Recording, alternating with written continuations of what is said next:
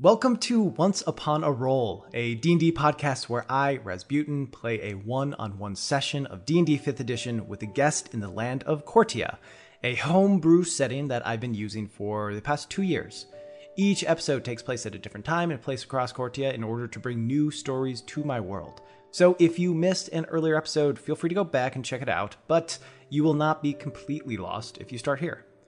For updates, information, and additional content, check out the Twitter account, Discord server, and or the Patreon. Links for all of those things are in the description. Without further ado, I would like to introduce my lovely guest, the one and only Joseph Razorburn. Joey, how are you doing today? I am doing very well, Raz. Thanks for having me on. I'm very excited to play some Dungeons and Dragons. I've heard it's a fun game. Have you played D&D before? I have played D&D before. Oh my gosh, who would have thought? Everyone I've brought on so far, people I've played D&D with before. Yeah, I still have to ask. You were actually the first one to get a group going for me. I hadn't played D&D prior to playing with you. So thank you for this poison you've inflicted upon me and my family. You're welcome. Yeah, I mean, you are part of the first group I started running. So yeah, it's been fun to see you as a player. And now, recently, you have started DMing. Yes.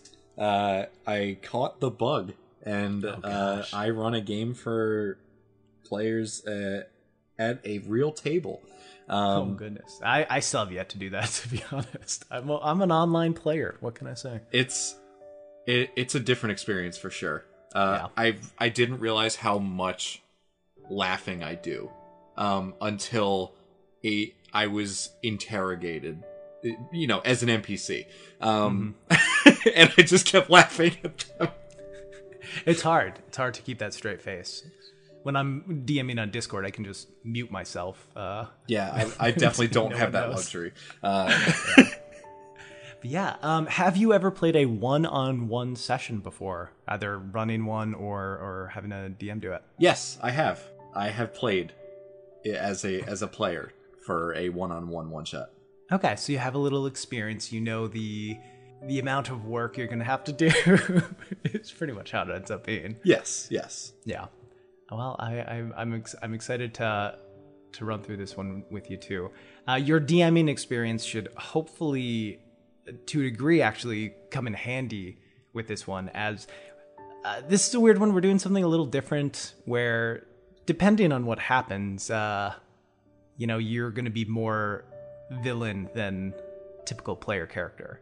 Yes. So you have to get into that evil mindset that all of us DMs love to sit in. Oh, I think I can do that. Oh, now I am scared of you. But anyway, I think it's time to jump into this session of Once Upon a Roll. The kingdom of Cortia has thrived for over 1,000 years. In that time, it's endured war against powerful enemies, outlasted deadly feuds between its lords, and fought against evil, both of this plane and others. However, during the most recent festival of the autumn sun, the sage's ritual revealed a nearly forgotten omen, the sign of Black Sun, a symbol only seen once before, and it almost led to the destruction of Cortia. Panicked, the common folk in the capital city rioted, and when the dust settled, the king was dead, and his 2 children had disappeared in the night. The lord of the city of Edgewood, Tom Dunn, restored peace to the capital, and with no heirs the king anywhere to be seen, he decided to sit the throne and take the position of Lord Regent. This story, however, starts a few months before the Festival of the Autumn Sun, and it ends on it. Deep in the crags of the Reach, hidden beneath rock and dirt, you walk along the freshly carved corridors of what you can only describe as your new lair. You search for a long while for a proper place you could do your work undisturbed, and nothing felt quite as perfect as being beneath the arid expanse of the Reach. Bura leads you down the corridor and into the only room you have not seen yet. Bura has the look of a man who would be handsome if he didn't seem so dead around the eyes. And this, master, is your throne room. He opens the door and you step into a wide, squared room. On the other side is a massive ornate chair, carved from ivory, and in the center of the room, a chipped chalice sits on a gleaming pedestal. You found the chalice in Geneth's abandoned stronghold. It is the bowl he used over 500 years ago to transform from man to lich. And given that it is his notes you will be following, it seems only right to use the same chalice for your ceremony. You only hope that you don't meet the same fate he did. Bura turns to you. On your orders, all of those who helped in the construction of this place have been disposed. Not a soul aside from those loyal to you know of this place, meaning your work can finally begin. The day of the autumn sun is 2 months away, and I know there is much you need to do before then. Allow me to be at your service, my master. Bura, as always, you've done incredible work. You will be rewarded, rightly so, when this becomes real. You chose to ascend to lichhood on the day of the autumn sun because it is said to be the most magically powerful day. It is the day hundreds of years ago that Cortia was plunged into darkness, so it is hard to imagine a better day to call on that darkness again. Bura is in a deep bow after you have complimented his work. Then he lifts his head up. The construction of this place cost more than just blood, and has made a sufficient dent to your reserves. All said and done, you have near 200,000 gold left, and much left to spend it on. I was hoping to have more, but that's okay. Bura nods at you. Master, if you would like, we can go over the arrangements that need to be made, and how best to use your remaining resources. That sounds wonderful. He starts walking forward, leading you to your new throne, and kind of stands next to it and looks down at it, kind of just waiting for you to sit. And I definitely sit down on it, and I'm assuming I have some kind of bone crown sitting nearby. 100%, yeah. And I definitely put that on. Yeah, yeah. On a little stand next to it, you just see on a completely black pillow is a crown. Seems like it's made of ivory. You know the bones that actually went into making it, though, and you place it on your head. There isn't anything that feels more right than this. Bura pulls out what seems to be like a leather folder and pulls out a quill. There's much you need still. For the ritual, you will need your phylactery, which will take 10 days to make. The notes that Geneth left made it clear that anything less than spending 100,000 gold on it would risk failure. Of course, with a little more, you may draw more power than you ever imagined. There's also the matter of the potion that you must drink to pass from this life to the next. It needs 2 components, one a poison, and one the blood of a sacrifice. Obviously, no ordinary poison could kill someone as strong as you, so we need to look further than that. We have found some that would be sufficient in these needs. One would be wyvern's venom, which we could acquire for 1,000 gold. It's strong, will do the job, but painful. There's also the sleeper's strangle, which is 3,000, strong and painless. Geneth's notes say the blood of an enemy is more powerful than any other sacrifice, and lucky for you, you have many enemies. But some are harder to get than others. For example, the Duke of Eldsburg, Anders Sager. You have history there, right? Yeah, you could absolutely say that. Yeah, you think back to Anders Sager, the Duke of a small little dukedom outside of the city of Lens. You grew up together, were even friends for a while. You were maybe going to be his court wizard, at least that's what you thought, but then he tried to have you killed for some reason. He said black magic, but you were just trying to help his cause. Bura says, there's also the members of the Merchants Guild in Tibort who ran you out of business, as they were jealous of your wares. I'm sure there's many common folk out there too. They'd be the easiest and cheapest to send one of your agents to get, but I don't know that They bring you as much power as a true enemy. What more do I need? Well, there's much more. As you make adjustments and moves and start preparing your power, people will ask about those who disappeared in the building of this place. People will ask about any who disappear for your sacrifice. Questions are sure to come about. We could send out agents to tell rumors and lies and get people off the trail, or spend more to have it be done by magical means. There's no need to tell lies for those who can't actually remember the truth. Or we could go further, lead them astray, build dummy layers around. Any adventurers who may ask questions may go there instead of here. That sounds like a smart move. Steer them away from us to put someone else where I would be. It sounds like something I would want to do.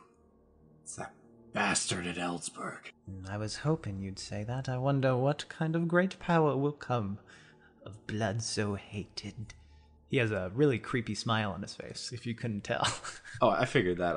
And I'm 100% matching it.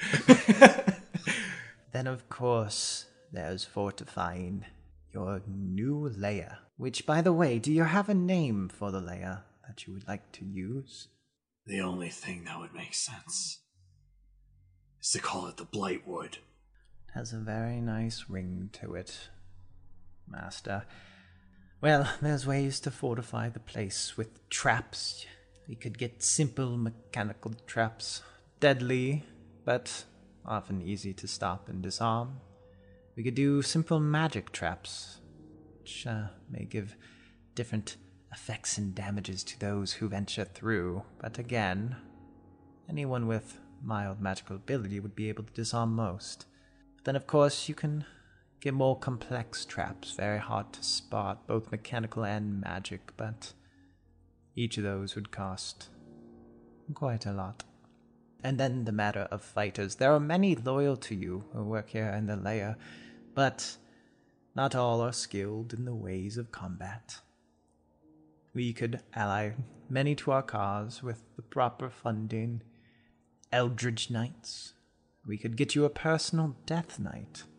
And with enough gold, we could even bring some demons to support your cause. We have the phylactery, the potion, the lair, the misinformation, and the fighters. Is there anything else you need to take into consideration? If you have any thoughts of your own, we can certainly talk about them, but I think these things should be sufficient in letting you ascend to the place you want to be. You said I had 200,000, right? Yeah. I think the immediate first thing we should do is begin working on the phylactery. I want 110,000 to go to this. I can't risk failure as an option. Not when we've gotten so far and so close. No. I refuse to accept that. Do you have an object in mind that you'd like to be used for your phylactery? DM. How do phylactery work? Yeah, I mean, so it's usually an object that is meant to store, like, a part of your soul. Think of it... Like a vial? It could be. You probably want something that's harder to break than that. Yes, understandable. The idea with a lich is it's what causes you to be immortal. If your, mortal body gets destroyed, you can go back to your phylactery and use sacrifices to get a body back. Would you say that I would have a diamond prepared for this occasion? Yeah, certainly you could put it in a diamond. Or is there a metal that's harder than diamond? Much like a jewel that's like near indestructible? Adamantine is in this world, so that's like the strongest metal. That might be harder to get through. Okay. So like an adamantine box or something like that. Yeah. That would probably be what I'm aiming. And I would imagine I don't have that handy, right? I would say that goes into the gold you're spending, and I imagine having, your agents going to handle and deal with instead of yourself. Yeah. But yeah, it's not like you just have one laying around. Yeah. Okay. That'd be part of the 110,000. Okay. Cool. Just wanted to make sure of that. Yeah. So I definitely want an adamantine box for that. Okay. The phylactery will use an adamantine box. Very smart, my master. You should most likely not tell anyone where you wish to keep it, but I would consider where you will have it be to make sure it is safe. Make sure you have a place to go in case anyone accidentally defeats your body. I have a couple of ideas in mind, but it will be finalized when I hold the box. He nods. Now, for the potion, go with the wyvern's venom. I can handle pain. You are very brave, my master.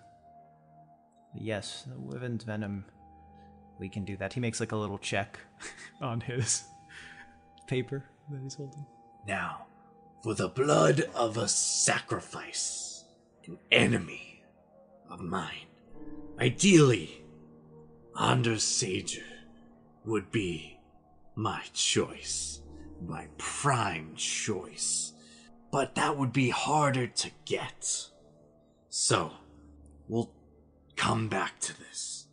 Yes, I think with the supplies and agents we have, it'd probably be around 500 gold to pick just any person up that may hate you, a commoner.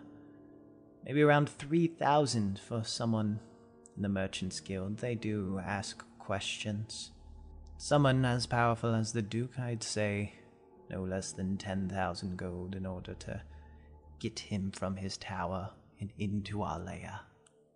Now, we'll come back to that. As I have to spend some time thinking about it. Gotta spend my other money and just yeah. I got resources, man. I gotta use them wisely. Yeah. So yeah, for the sake of brevity and so that I don't kill my voice doing this creepy voice. That's what I'm saying. Yes. For the misdirection of the three main options, there's just spreading rumors and lies, having your agents go out to do that, maybe slipping some money into pockets. That would be 5,000 gold. Doing it by magical means, some modify memories out there, a few well-placed charm persons, that would be 25,000 gold. Yeah. And then kind of building a few dummy layers and, leaving clues for those who may be looking for you would be 50,000. In terms of the layer fortifications, how much per each level? Yeah, so there's simple mechanical, which would be 5,000. Simple magic, which would be 15. Complex mechanical, which is 25,000. And then complex magic, be careful, boys, 50,000. Wow. And for fighters, they said Death Knight was an option that I remember him saying, and just like Eldritch Knights and things like that. Yeah, you could get some Eldritch Knights, to kind of be scouting the place. Maybe have a few that are defending you, as they are, those who thirst for power. And that would be 10,000. You could have like a personal Death Knight bodyguard for 30, and then, toss 50k at it and get some demons, Probably, Bureau would say, demons you may not want to be in the same area as you. They can be hard to control. Maybe put them in the room before this one. Have them stand like guard dogs. Yes. Okay, so I have 89,000 gold left to spend.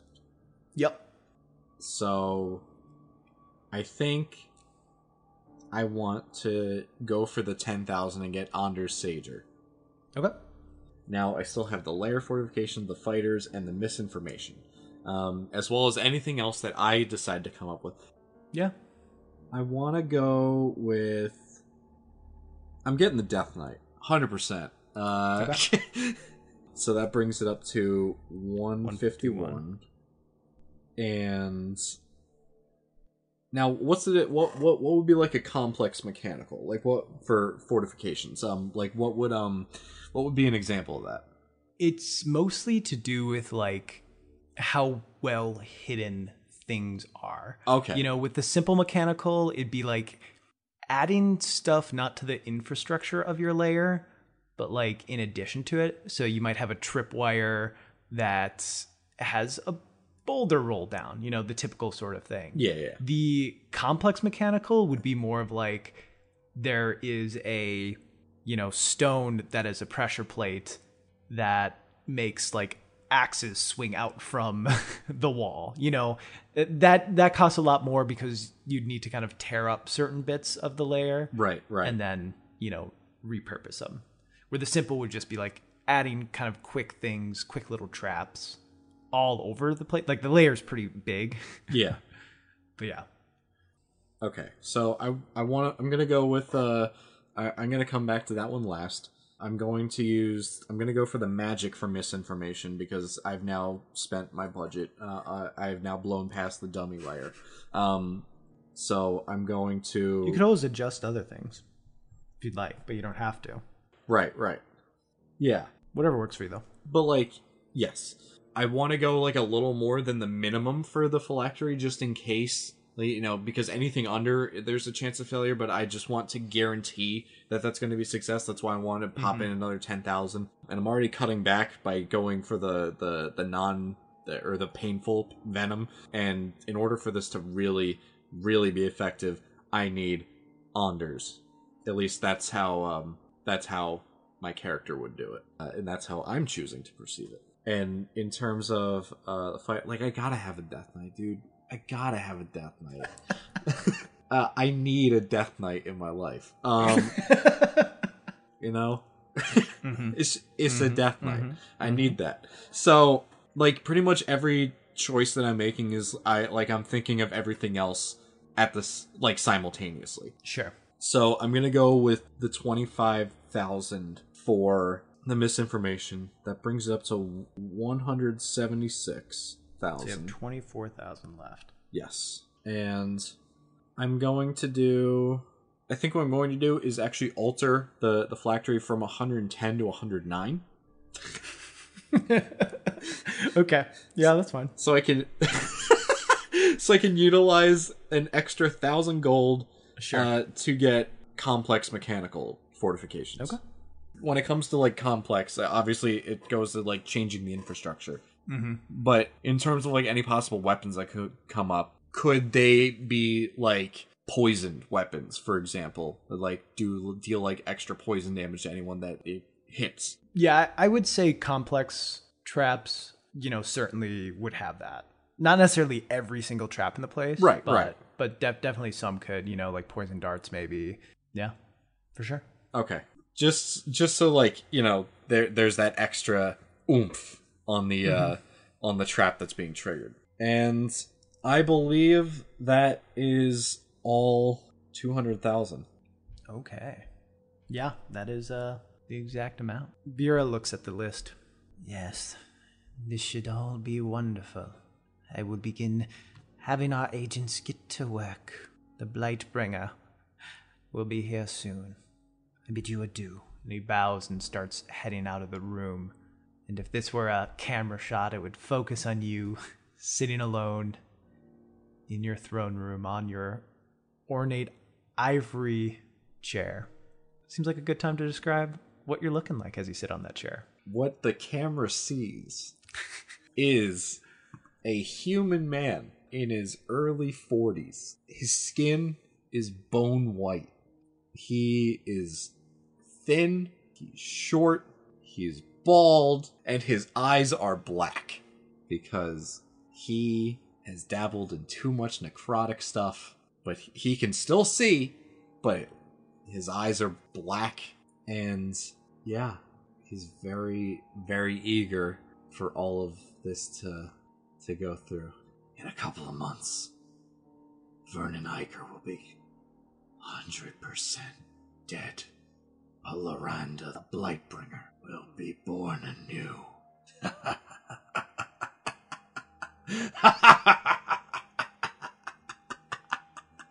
Time passes, and the things that you have ordered and paid for start to come to pass. As you're preparing and the weeks go by, it takes about 10 days to prepare the phylactery. You get the box, have it formed into the shape you want. I imagine you want like a hingeless thing that only opens like with the right passcode. 100%. Yeah. Yeah, it has runes attached to it that only answer to, your voice and your code. And you prepare that and do the different spells that go into enchanting it in the right way. They find the body of a Oathbreaker paladin that Bura thinks would be perfect to become a Death Knight. And with some spells from you and your followers, he comes back. No need to eat, breathe, or sleep, just to stand by your side and take your orders. It's a beautiful thing. I have a Death Knight. I could cry. Vernon won't, but I will. You know that secrets are being erased from people's minds out in the plains. Certainly you imagine there's always going to be a trace of you and your deeds, but you have faith that at least some of those who start to follow this trail will be knocked off of it. Your old friend, Anders Sager, is brought in by one of your agents, and he seems confused at first. I just start clapping. Till he lays eyes on you. You hear him cursing through the walls for the first few nights, but then eventually a vial of red liquid is brought to you, and it is all that remains of Anders. It takes about 3 days to prepare the potion with the wyvern poison that's been brought to you and his blood, casting the right spells and saying the incantations that need to be said. But you have those elements prepared, and now all you need to wait is a few days until the day of the autumn sun. You take a few tours around your lair, still enamored with the beauty of it existing at all, but you're starting to appreciate all the little different traps hidden throughout that, Bura shows you and gives a few demonstrations of just how the traps work by, throwing something on a pressure plate, and then you watch the axes come out. And you feel that things are coming together. Very eager for the day to finally arrive. The eve before the day of the autumn sun comes. You've heard rumors of some people trying to do what they call good, catching on to your plans, and that they may have an idea of where you are. But the fact that no one has come yet makes you know that this ceremony will happen. Is there anything you'd like to do, as the night starts to pass and you most likely wait for the strike of midnight? You don't want to wait too long into the day of the autumn sun. You want to wait until that day starts. Is there anything you'd like to do to prepare? I'm assuming the ceremony is going to be taking place in the throne room. Mm-hmm. I want to have the Death Knight be the first thing that they see when they come into the throne room, should anyone decide to, try to interfere. Just standing at the door? Yeah. So that way, if anyone does open the door and it's not Bura or any of the people that, my followers, then they will meet their end. Okay. Do you want anyone in there for the ceremony, or do you want it to just be you and your Death Knight? He's done well. He's done very well with going about the organizing and fulfillment of everything to happen. I want Bura to be a witness. Okay. Of the transcendence. You pace around your throne room, waiting for the time when this can happen. And at a point, you hear a knock on the door. Your Death Knight kind of lifts his sword, waiting for some threat. And you hear Bura's voice. Master, I have some news for you. May I enter? Can I roll? Is there a roll I can make to determine if that is Bureau's voice or not? You could certainly do an insight check. Insight, okay. That's an 18? Yeah, you have heard Bureau's droll, creepy voice enough to know that this is him. Yes, enter. The door opens. The Death Knight holds his sword up for a little bit, recognizes Bureau, and then lowers it, and he walks in, hurriedly, a little out of breath. Master, I hate to inform you, but people have entered. There are some who have heard about the deeds that you did to get Anders, and they have come. It seems to be a few different groups, or maybe one big one. Our agents who've encountered them already have said that there are 12 in total. How long until they approach? They've only been seen at the layer's entrance, with the size of the layer and all of the traps around it, and your agents who would do anything to protect you in this mission. Certainly you have hours. At this point, how long do I have until it is time to begin the ritual, and also how long does the ritual take? Bureau would say, It is 2 hours still until midnight. The ritual should be quick enough, just drinking the potion and passing from this form to the next. So they'll be here in hours. And we still have to wait 2 hours yet. That is troubling. Thank you for bringing this to my attention. Any intruders that make it here will not live to see another day. I will keep you updated. I have been communicating with the various agents, some who have encountered them and others who hide in the walls and watch. Thank you, Bira.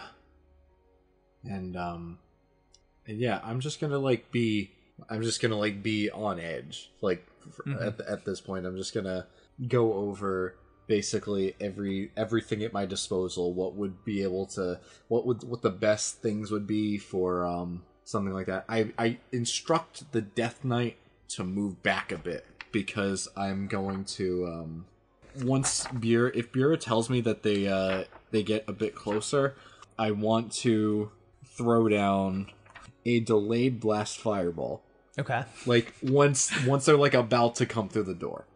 It's only for a minute. Okay. But right when they're about to get close.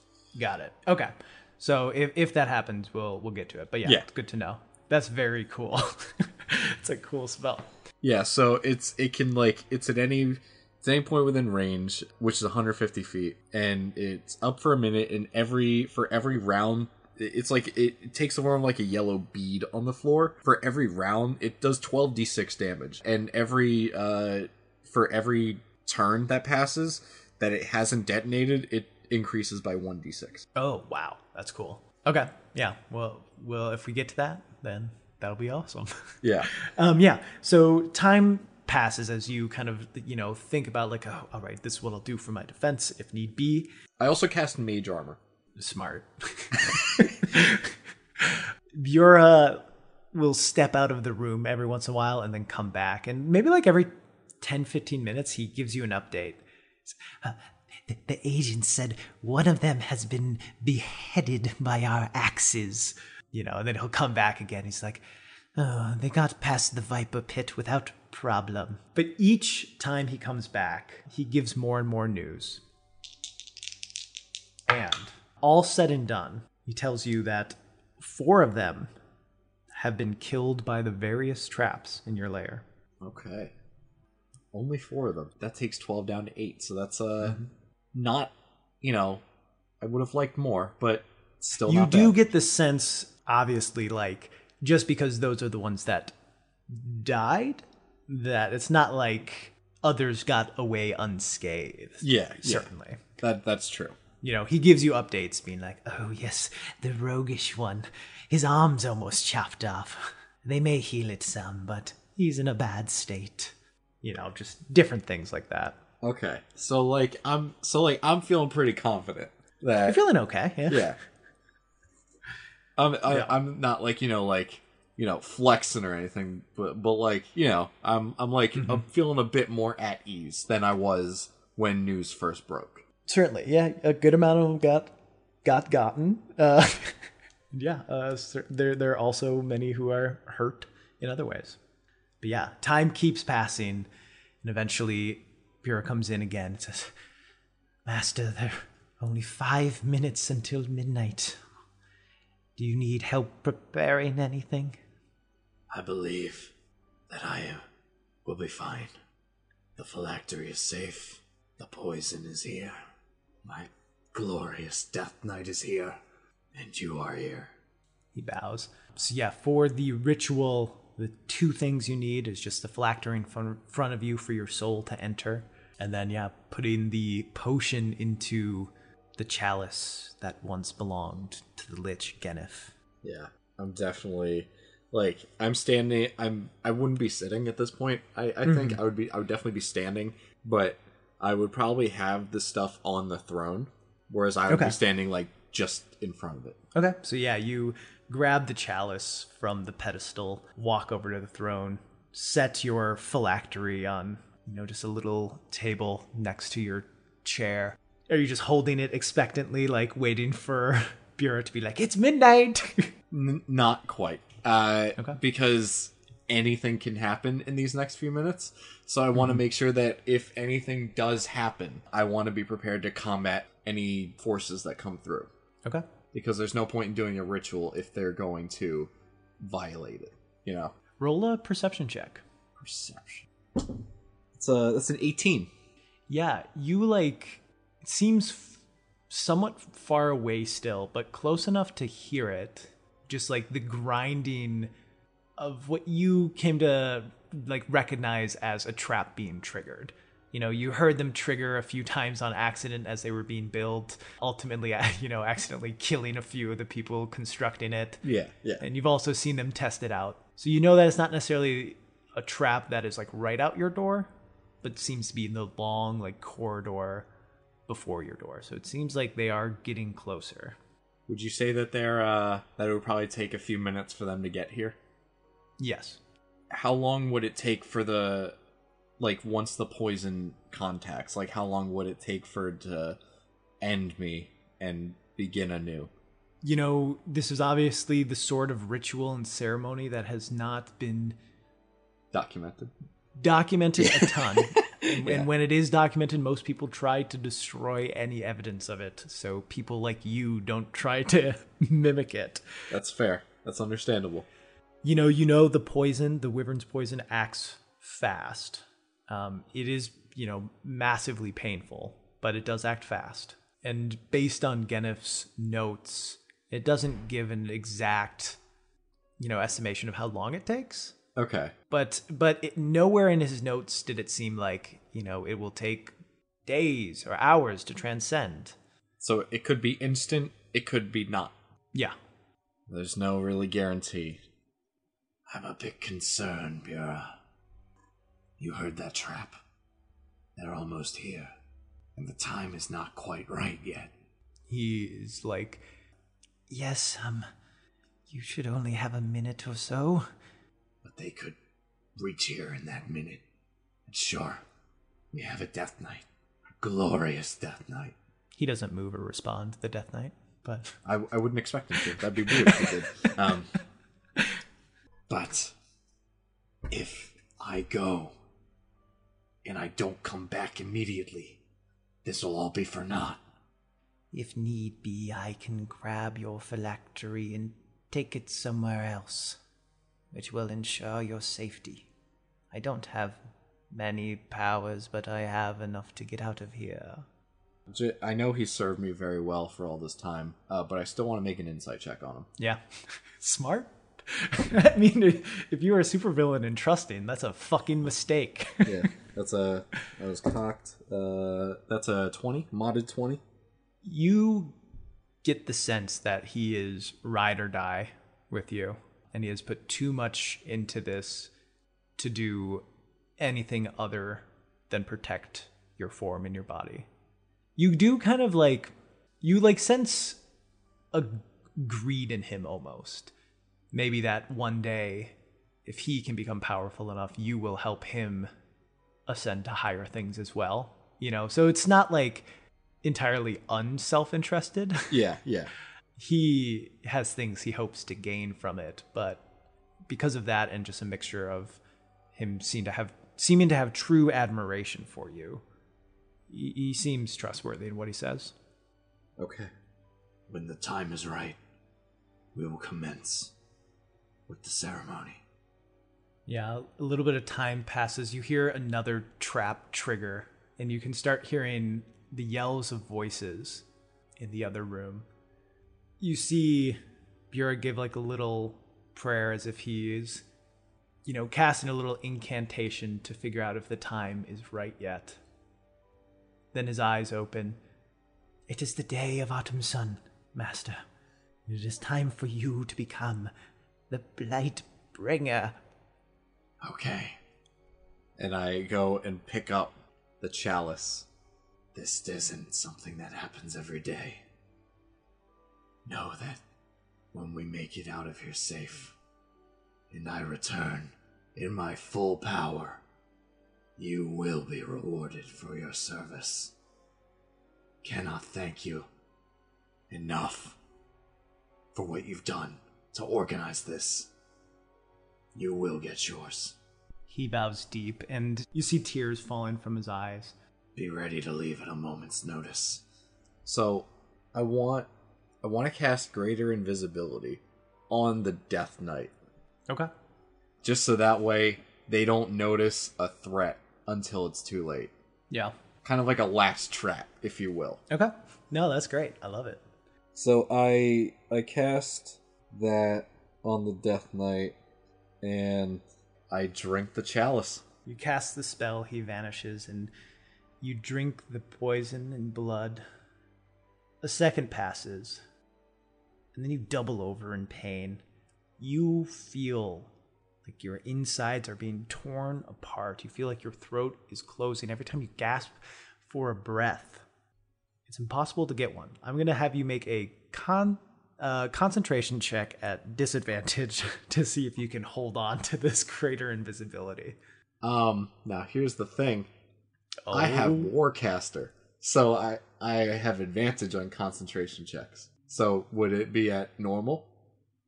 I'll give it to you at normal. Yeah. That's a natural 20. Amazingly, as you are literally dying, you are able to focus on this spell. Like, think, I need this one last thing. You hear the door crack open before you see anything. Your vision is starting to kind of blur. And you see 8 people stepping forward. You can see just power emanating from them. I just start laughing weakly. Before your vision goes completely, you see one of them standing in front, a half-orc man, just gets sliced in half, almost out of nowhere. And you know that your last spell of the Greater Invisibility had some effect. And then you see nothing. Let me tear up this barbarian character sheet real quick. Okay. There's going to be a lot of that. All right. You see blackness. There's nothing. No life, but you still have thought. Which you know is strange for someone that's just died. Then you see in front of you a robed figure start to take form. It's almost as if he's being created from the darkness. I think to myself, this must be working. This must be it. The figure is a little hazy in his form, but he seems to be more full than before, almost real. And he pulls back his hood. You see what almost just looks like a skeleton, tiny bits of skin just stretched as thin as possible and looking almost bone white. It's hard to distinguish what's skin, what's rot, and what is bone.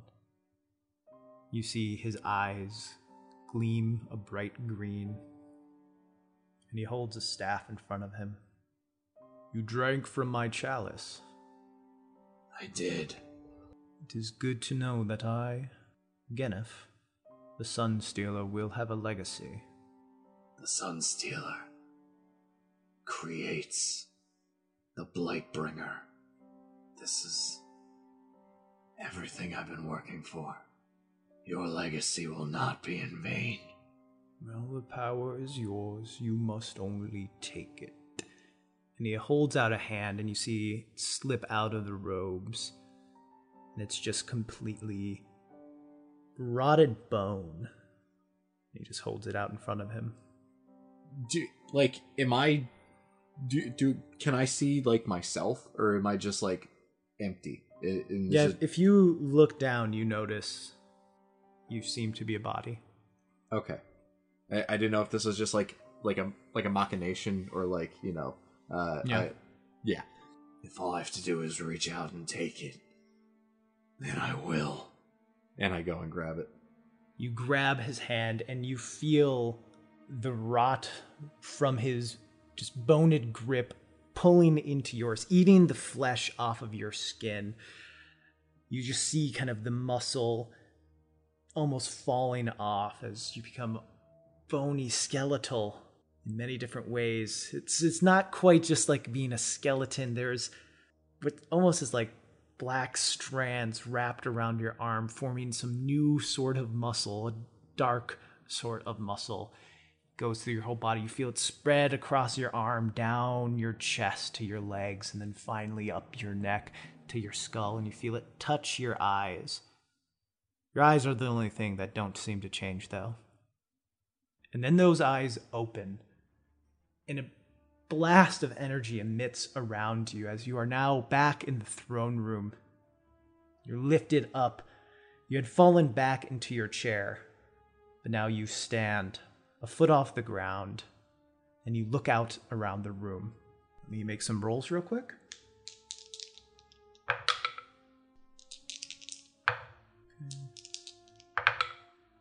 You look, and you see a few things. The first thing you notice is your Death Knight laying on the ground, its head chopped off. Laying next to it, though, you see the bodies of 3 different figures. You also see, between you and the pedestal, is the body of Bura, a knife in his back as he's fallen down to the ground.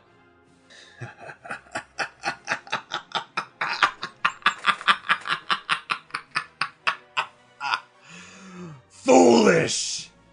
That's like the immediate first thing he says when he comes back and like sees all that. He just laughs maniacally and yells "foolish" at them. On the ground, you see a few, of these enemy figures. One, you see what looks like an elf. Their blood pouring over a spell book. All right. You see a man holding a lute. The strings and body of it broken and cracked down. You see a man just with a wooden staff that seems to be like gnarled out of wood, wearing simple robes.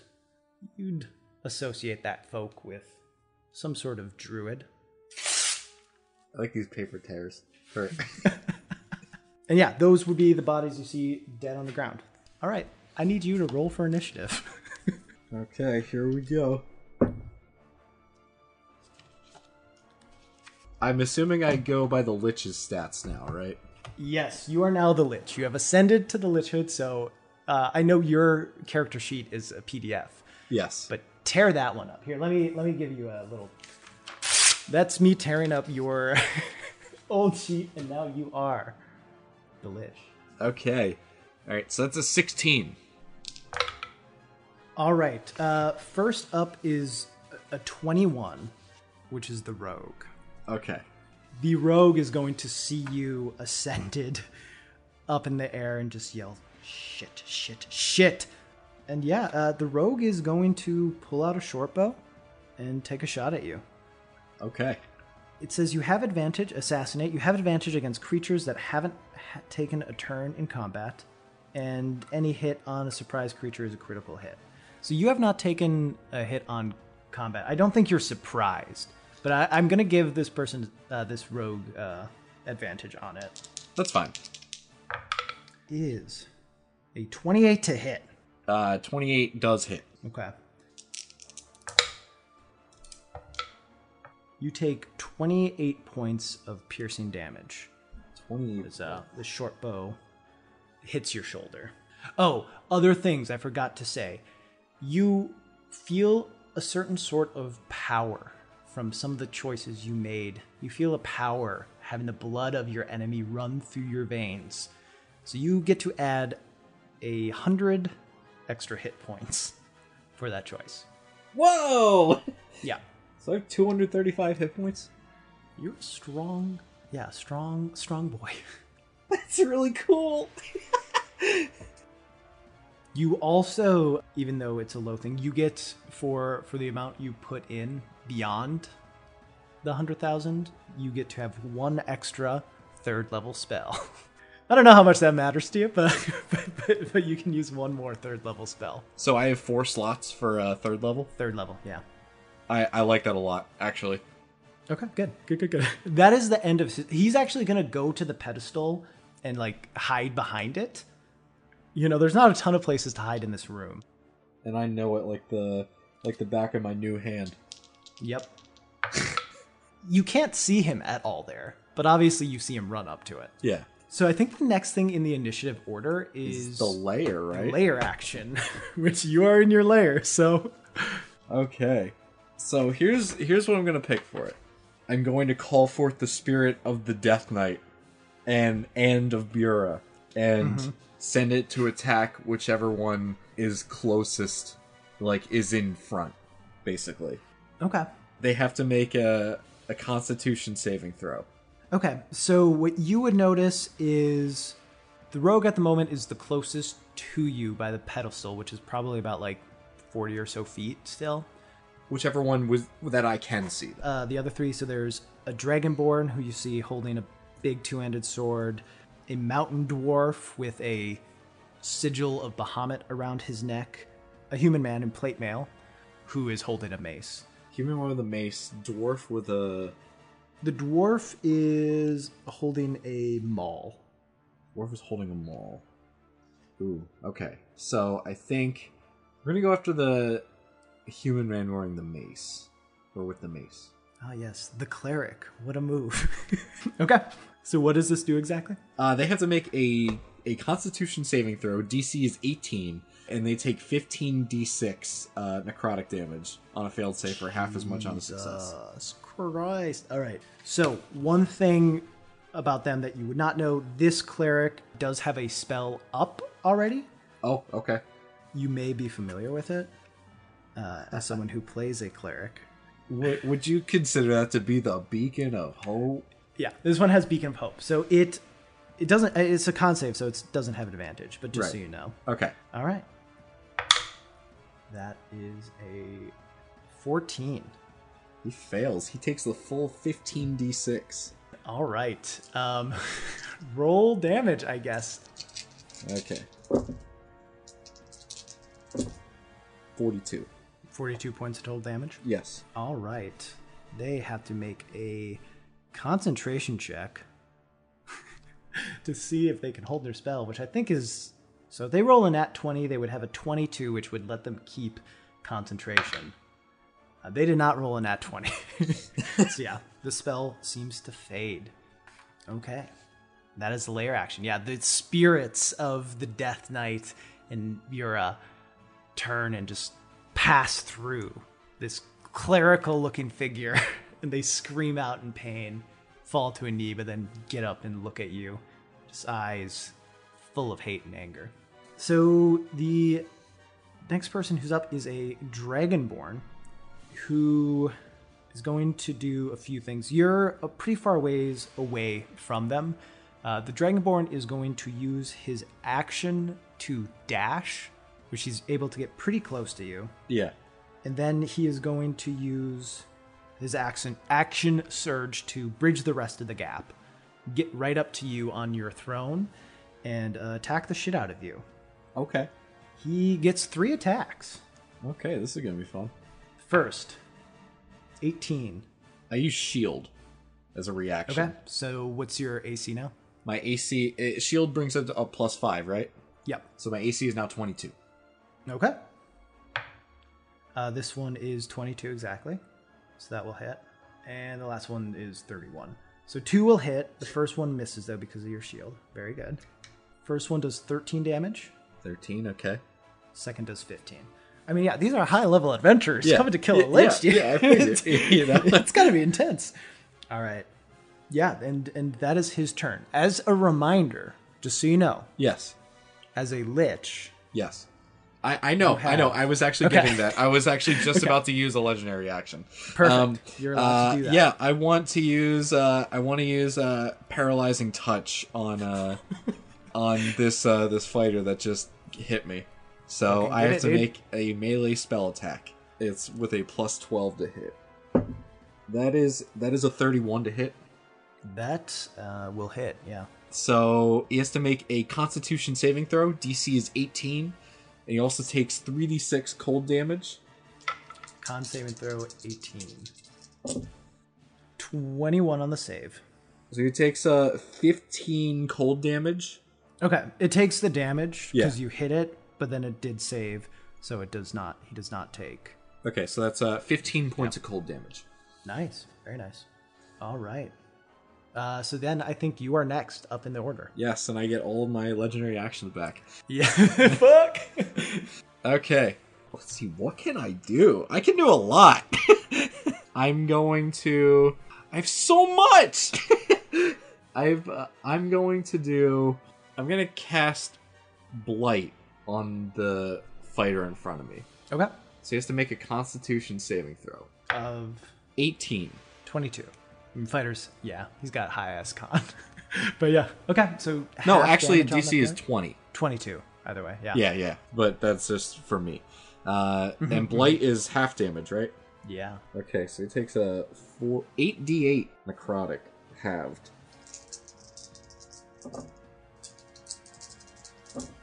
40. So halved is 20. Okay. Cool. Yeah, the dark energy just passes through him. You see his veins blacken some. It's pretty apparent, like on his red Dragonborn scales. You know, just this like black decaying energy going through him. All right. That's going to end my turn. The cleric is up next and is going to run up kind of towards the pedestal, point to a spot next to you, and start saying a prayer. And you see what looks like almost like something starting to form next to you. Almost looks like a beast for a moment. It's serpentine in certain ways, and you see almost angelic wings floating from it. You would recognize this as a coatl. I don't know if that's how you say it. Yeah, so this person casts Conjure Celestial. Yeah, I figured that's what it was. Yeah. Yeah, so now it has its own turns. So the cleric is like near me now? The cleric is near the pedestal. So probably like 50 feet or 40 feet from you. 40 feet from me. Okay, cool. Yeah, the Celestial is there. It has to roll initiative. Okay. And that is the cleric's turn. Actually, yeah, that is the cleric's turn. That is the cleric's turn. Okay. As a legendary action, I'm going to cast Ray of Frost on the cleric. Mm-hmm. All right. So that's plus 12 to hit. That's a natural 20. No, that'll hit. Spells don't crit, right? Spells crit, yeah. Oh, they do. Okay. So that's what? It's 48, right, for Ray of Frost? Yeah. Okay. 12 points of cold damage. Doubled? Yes, to 24. 24. And his speed is reduced by 10. Yeah, he's looking bad. He has to make a con saving throw to see if he can keep concentration, which he succeeds. Okay. Next up is our paladin friend, who is going to take a few steps towards the cleric and put a hand on the cleric's shoulder, which you imagine is dumping some lay on hands on that person. I could imagine so. And then he's going to take his action to dash to you and get up in your face. Okay. So he's like within range as well as the fighter, or right, the Dragonborn. Yeah, he's next to the Dragonborn. So this is a mountain dwarf. You assume to be a paladin now. Yeah, because I said so. Yes, but also because of the hand thing. Yeah. Okay, cool. You do notice like a little aura around the paladin, as if it may be giving bonuses to him and his friend. Ooh, that's interesting. So now we're at the back of the top of the order, and our rogue is up, who is going to pop out of hiding. I forgot the rogue was even here. Exactly. That's what they do, man. That's what they do. And take a shot with the short bow at you. Okay. That's a nat 20. Oof. So that's a 30 to hit. And automatic hit anyway. Yes. So, this is a big hit here. You forget about the rogue and see the rogue pop up, pull back a shot, and just loose an arrow. You're focused on these two kind of big burly figures in front, and the arrow just comes through and hits you in the eye. A wound that you feel like may have killed you once, though, just causes a little bit of pain. You take 65 points of piercing damage. 65 points. That's a huge hit. The rogue then is going to use a bonus action to hide behind the pedestal again. Its foot is sticking out. You can pretty easily see the foot. Okay. At the end of its turn, I want to use a legendary action to use Frightening Gaze on the paladin. Okay. He has to make a wisdom saving throw. DC is 18, or be frightened for a minute. So as you try to cast this spell, you feel this aura bouncing off of him. An aura of what you could call courage. You and friendly creatures within 10 feet of you cannot be frightened while you are conscious. Okay. But now you know. Yeah, okay. So. Layer action. Yes, the layer action. Cannot use the same effect 2 rounds in a row. So what I'm going to do is I'm going to use the tether effect, where I target a creature within 30 feet of me, and a cord of negative energy tethers the lich to the target. Whenever the lich takes damage, the target must make a DC 18 Constitution saving throw. On a failed save, the lich takes half the damage, rounded down, and the target takes the remaining damage. So okay. I'm going to target the paladin. Okay. So God, what a cool ability! Yeah, you target the paladin, and you feel a bond. There's no save for the bond, correct? Yeah, it's only as I take damage. Okay. Yeah, you create a bond between you and this paladin. Whether or not he can feel it, you don't know, but you are excited to see what comes of it. Yes. Next up then is 17, which is the fighter.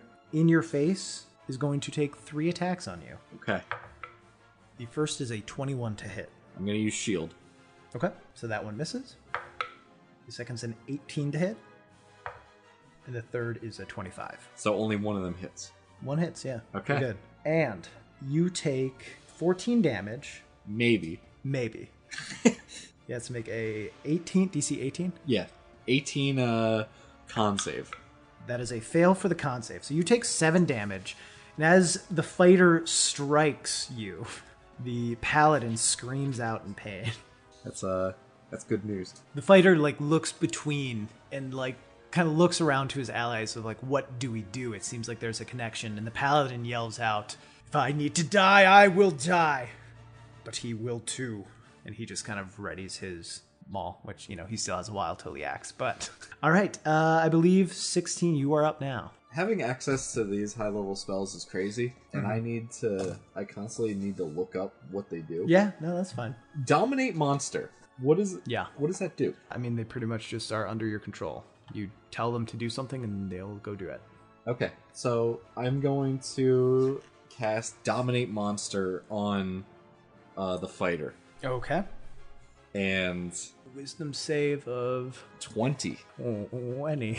Good luck, bro. Okay. I'll tell you right now, to get this, he needs to roll a natural 20. He doesn't have any bonuses. It's a 3. You see his eyes glaze over in front of you. And with my new telepathic link to him, I say, kill the paladin. Okay. And I have 30 feet of movement. A dwarf can only move 20. Can a dwarf move 30 feet or can a dwarf move 25 feet? Yeah, 25. Okay. And I'm going to leave. Wait, nope, because if he hits me, Dominate Monster is concentration. I don't want to lose that. So Do any of the abilities that I have from being a wizard carry over to this or no? I'm going to say no. Okay. You have your new Lich body, new Lich spells. Maybe you can relearn those things by looking at your old spell books. Okay. But now you just have the power. The immediate power Yes, of the immediate Lich. power. Okay. Yeah. Okay. I don't have Warcaster anymore. Oh no! So, yeah, I'm just going to stay put. We're going to hang tight. Okay. Next up is the Summoned Celestial, the Coatl. It is going to try to constrict you, just wrap around you and keep you restrained. So it makes an attack. That's a 24 to hit. Yeah, that hits. For 6 damage. Maybe. Yep. That's a 2. So 3 damage. Okay. And then you are grappled, yeah. Your movement is 0, and it is constricted around you. Okay. So you are restrained, so 0, no bonus to speed. Attack rolls against you have advantage, and your attack rolls have disadvantage. Okay. I am going to, at the end of its turn, use a legendary action, Disrupt Life. Each non-undead creature within 20 feet of the Lich must make a... Oh, this was very stupid of me to do that after just dominating the thing. But does Dominate Monster go into effect before or after, or is it one of the things where it can save on getting hit? Each time the target takes damage, it makes a new wisdom saving throw against the spell. I mean, it's a low wisdom fighter who will have a 5% chance to save. Okay. Then I'm going to do it weighing those options, yeah. Yeah, I'm going to do it anyway. Makes sense. It's an 18 Constitution saving throw, taking 66 necrotic damage. Fuck. All right.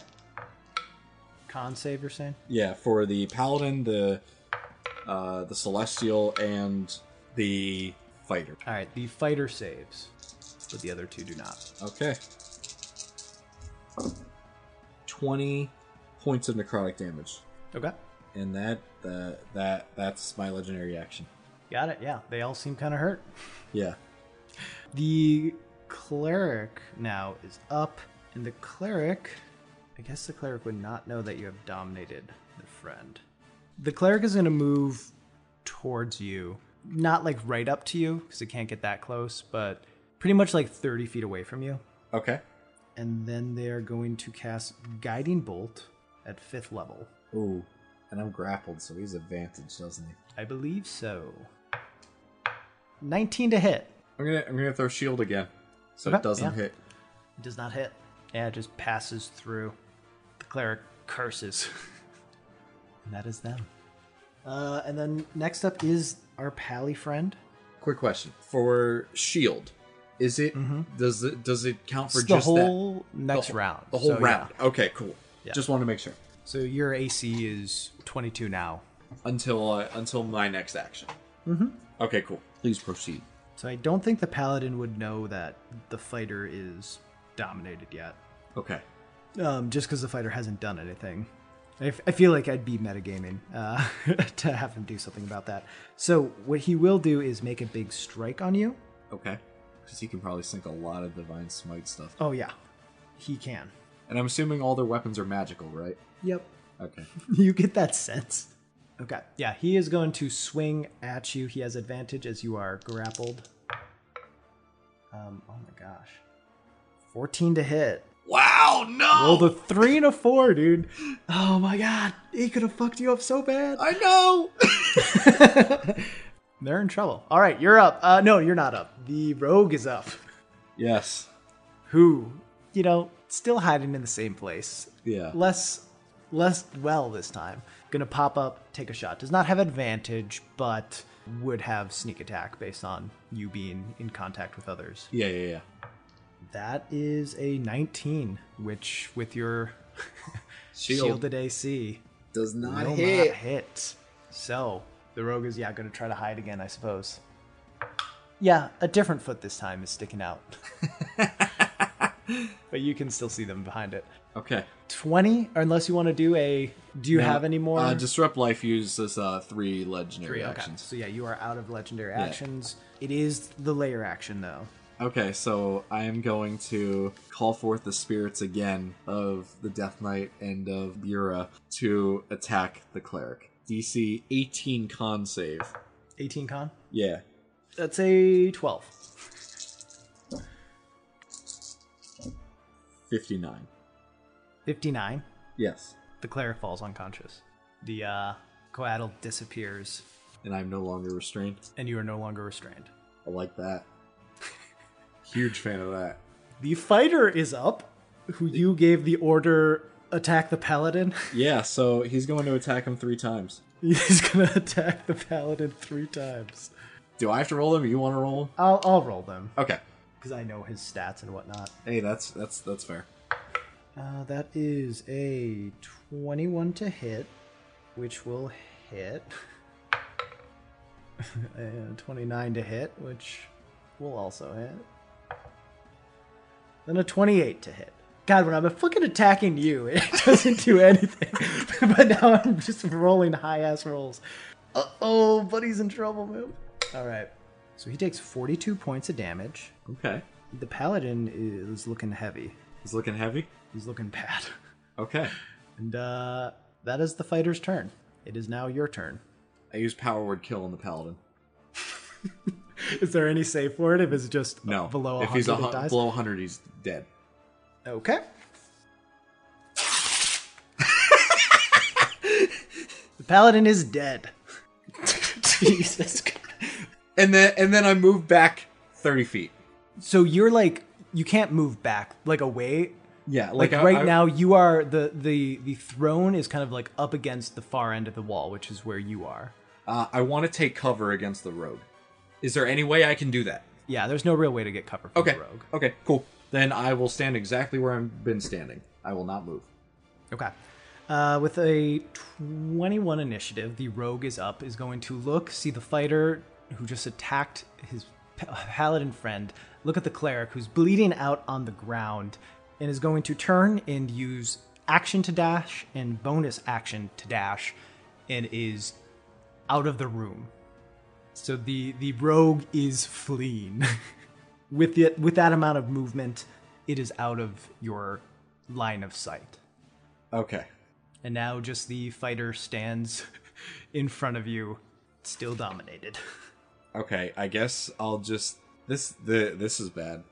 This is really bad. Okay. I'm going to send the fighter after the rogue. But after every time, like on an initiative count, I am going to attack the fighter as well. Okay. You get the sense, based on how quick the rogue left, the rogue can move much faster than this fighter ever could. That's fair. If you want to do that, you can. But like you would just know, like this is a heavily armored fighter versus a nimble rogue. Okay. I'm just going to keep attacking it then. Okay. And just have it do nothing. Yeah. All right. So it has an action. No, I guess you have the layer action now that the rogue has left. Yeah. So I'm. Yeah. I guess I'm gonna use the tether on the fighter. Okay. Yeah. You tether the fighter as a legendary action. Because I haven't used those this order. I'm going to use Paralyzing Touch. Okay. So yeah, I mean, he has a turn where he just stands in front of you waiting for a command. That ends, and then you can use your legendary action. Yeah. And so Paralyzing Touch is plus 12 to hit. Does a 21 hit? Yeah. Just hits. Okay, so he has to make a 18 Constitution saving throw. And also takes 3d6 cold 14.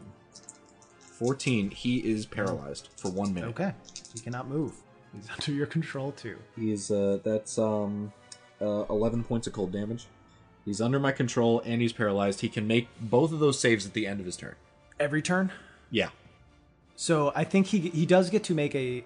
Oh, I think the Dominate monster is only when he takes damage. It might be. So he gets to make a save against Dominate monster right now. Yeah, that's fine. That's a 2. And then at the end of each of his turns, moving forward, he can make saves to be free from the various things that he's under. Otherwise, I'm just going to keep using Ray of Frost to deal damage to him and eventually kill him. All right. Ray of Frost has rolled a hit, right? Yeah. That's 23 to hit. That will hit. I think you have advantage, too, because he's paralyzed. Yeah, that was higher, what I said. So, 11 points of cold damage. Mm-hmm. And then I'll just keep using, as legendary actions, just keep using Ray of Frost until he's dead. Well, what about your own actions, too? Well, Ray of Frost is your action, and then you're also using it as a legendary action? Yeah. Okay. So the cleric is up and is going to make a death saving throw. Okay. The fighter is up, is going to try to... I guess you technically get a legendary action after the cleric's death save. So, Ray of Frost. This time on the cleric. Okay. That's a 20. Oh, wait, but I have advantage because he's... You actually have disadvantage on ranged attacks. Right, because he's prone. On prone. That's the same number, which is a modded 20. Okay. That'll hit. Automatically cause one fail. Okay. So that's one legendary action done. Fighter stands there, does nothing, going to try to break from the paralysis. Was it 18 con? Yeah. 21. So broken from the paralysis, still under your control. Okay. End of his turn. Legendary action, Ray of Frost. Got it. Oh, that's probably not going to hit. That's a 15. Yeah, that will not hit. Okay, cool. Okay, your turn. The layer action. Oh yeah. Layer action should have come before his turn. Yeah. Layer action. What did I use the spirits last time, right? Or did I use the tether? You used the tether last time. All right, so I'm going to use the spirits. 18 con save. Nat 20, so he saves, so he'll take half damage. 42, so 21 points of necrotic damage. Yeah, that seems like it hurt him. Yeah, and he can attempt to break free. Yeah, good fucking luck. All right. 3. So yeah, then we already did the fighter stuff. Yeah, and so now we do your turn. My turn. How's he looking? I mean, he's bleeding out, bleeding heavily. He looks bad, certainly. I'm going to use Disintegrate. Okay. I like how you're just like, I'm bored. Ray of Frost, Ray of Frost. This is taking too long. Disintegrate. Yeah. Fuck it. So, is it an attack roll then? It's a Dex saving throw. Dex saving throw. Yeah, DC is 20. Okay. Good fucking luck, my dude. Nat 1. Okay, so he takes 10d6 plus 40. Let me just, before you even roll with the plus 40. God. He is turned to dust. Just in front of you. A little pile. And I also just want to make sure the cleric is dead as well. Yeah. After that with the Ray of Frost. Well, so now it's its turn. Yeah. After your turn. It gets a death saving throw. That's a fail. All right. And then you're using a Ray of Frost to hit it? Yeah. All right. Roll to hit. You have disadvantage. That's a 22. It's a that hit. Will hit. Okay. And that's an automatic failure for him, right? Automatic failure. That's so satisfying. You look around the room. Death has brought you to this point. But what matters is that you've been brought to this point. You have become the Lich. You have become the force of ever-seeking knowledge that you had hoped to one day become. And while there were many sacrifices that had to happen, you are here, an anointed new king on the day of the autumn sun. And that is where we'll end this session. Woo! Dude, how bad were you looking at the end? I had 105 hit points. Okay, yeah. I mean, so a few things really ended up mattering then. Yeah, if I didn't get Anders, I would have had 5 hit points. Yeah. Still would have won, I suppose. Yeah. But just barely. Barely. So obviously a big balance of a lot of different things. And we don't need to get into every last... what would have happened had you done this. But obviously, like, had you gone more into the misdirection, like, just straight up less people would have come. Okay. But then you would have had less resources for traps, and then, less people would have been hurt and died and wouldn't have necessarily come in having used a handful of spells and whatnot. Also, like, based on the decisions you made and the die stuff I rolled, I was like, okay, you know, these things will lead to him facing off with 5 people. And then you did the invisibility thing. I was like, I gotta give it to him. I gotta give him one more body. I thought that was really ingenious. The final, like, fuck you at the end of his human life into the lichdom. Yeah, I didn't expect to maintain it, so that was like really cool to see that happen. And with my last like dying breath, to see like the Death Knight turn visible and take down. Yeah, that was so cool. Yeah, that was a lot of fun. A lot of stuff to keep up on my end of ripping character sheets. I had so many character sheets printed. Who knew it was going to happen? But it was definitely fun to rip them. Well, thank you, Joey, for introducing now a lich into my setting that will have to be addressed, whether it be in Once Upon a Roll or a different campaign. Who knows? Yeah, no problem. Thanks for having me, Raz. Oh, that was a lot of fun. You've done terrible things, Joey. You have made the world of Cortia darker, but I couldn't be happier about There's it. a reason the sign of Black Sun was drawn on that day. It's all interconnected, I'm sure. It could be. I don't know. Who knows? All I know is that we've done something incredibly ambitious, and I certainly reap the benefits of that. For now, until your character ends up dying at the hands. That's right. That is right. Of the lich you created. I'll just know not to conjure a celestial as. Yeah, you know. It seems smart, you know. I at that point, the thought process, I was like, I could do a heal, but ultimately, to beat a lich, in general, what you do when you're up against one boss enemy is have as high of like action economy as possible. So have as many attacks as you can possibly have against this thing to deal maximum damage to kill it quickly. It was like an outlasting game against a lich.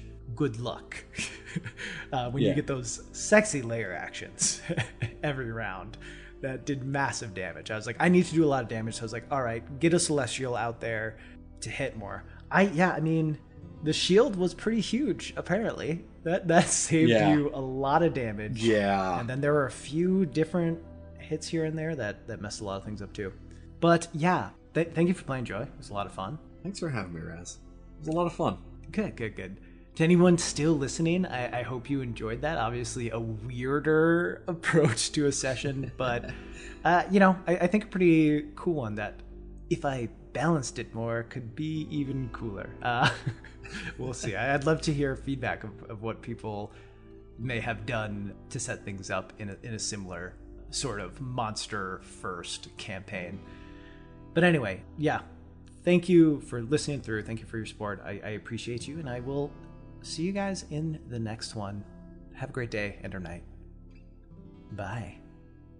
You can say bye too, Joey. Oh, bye!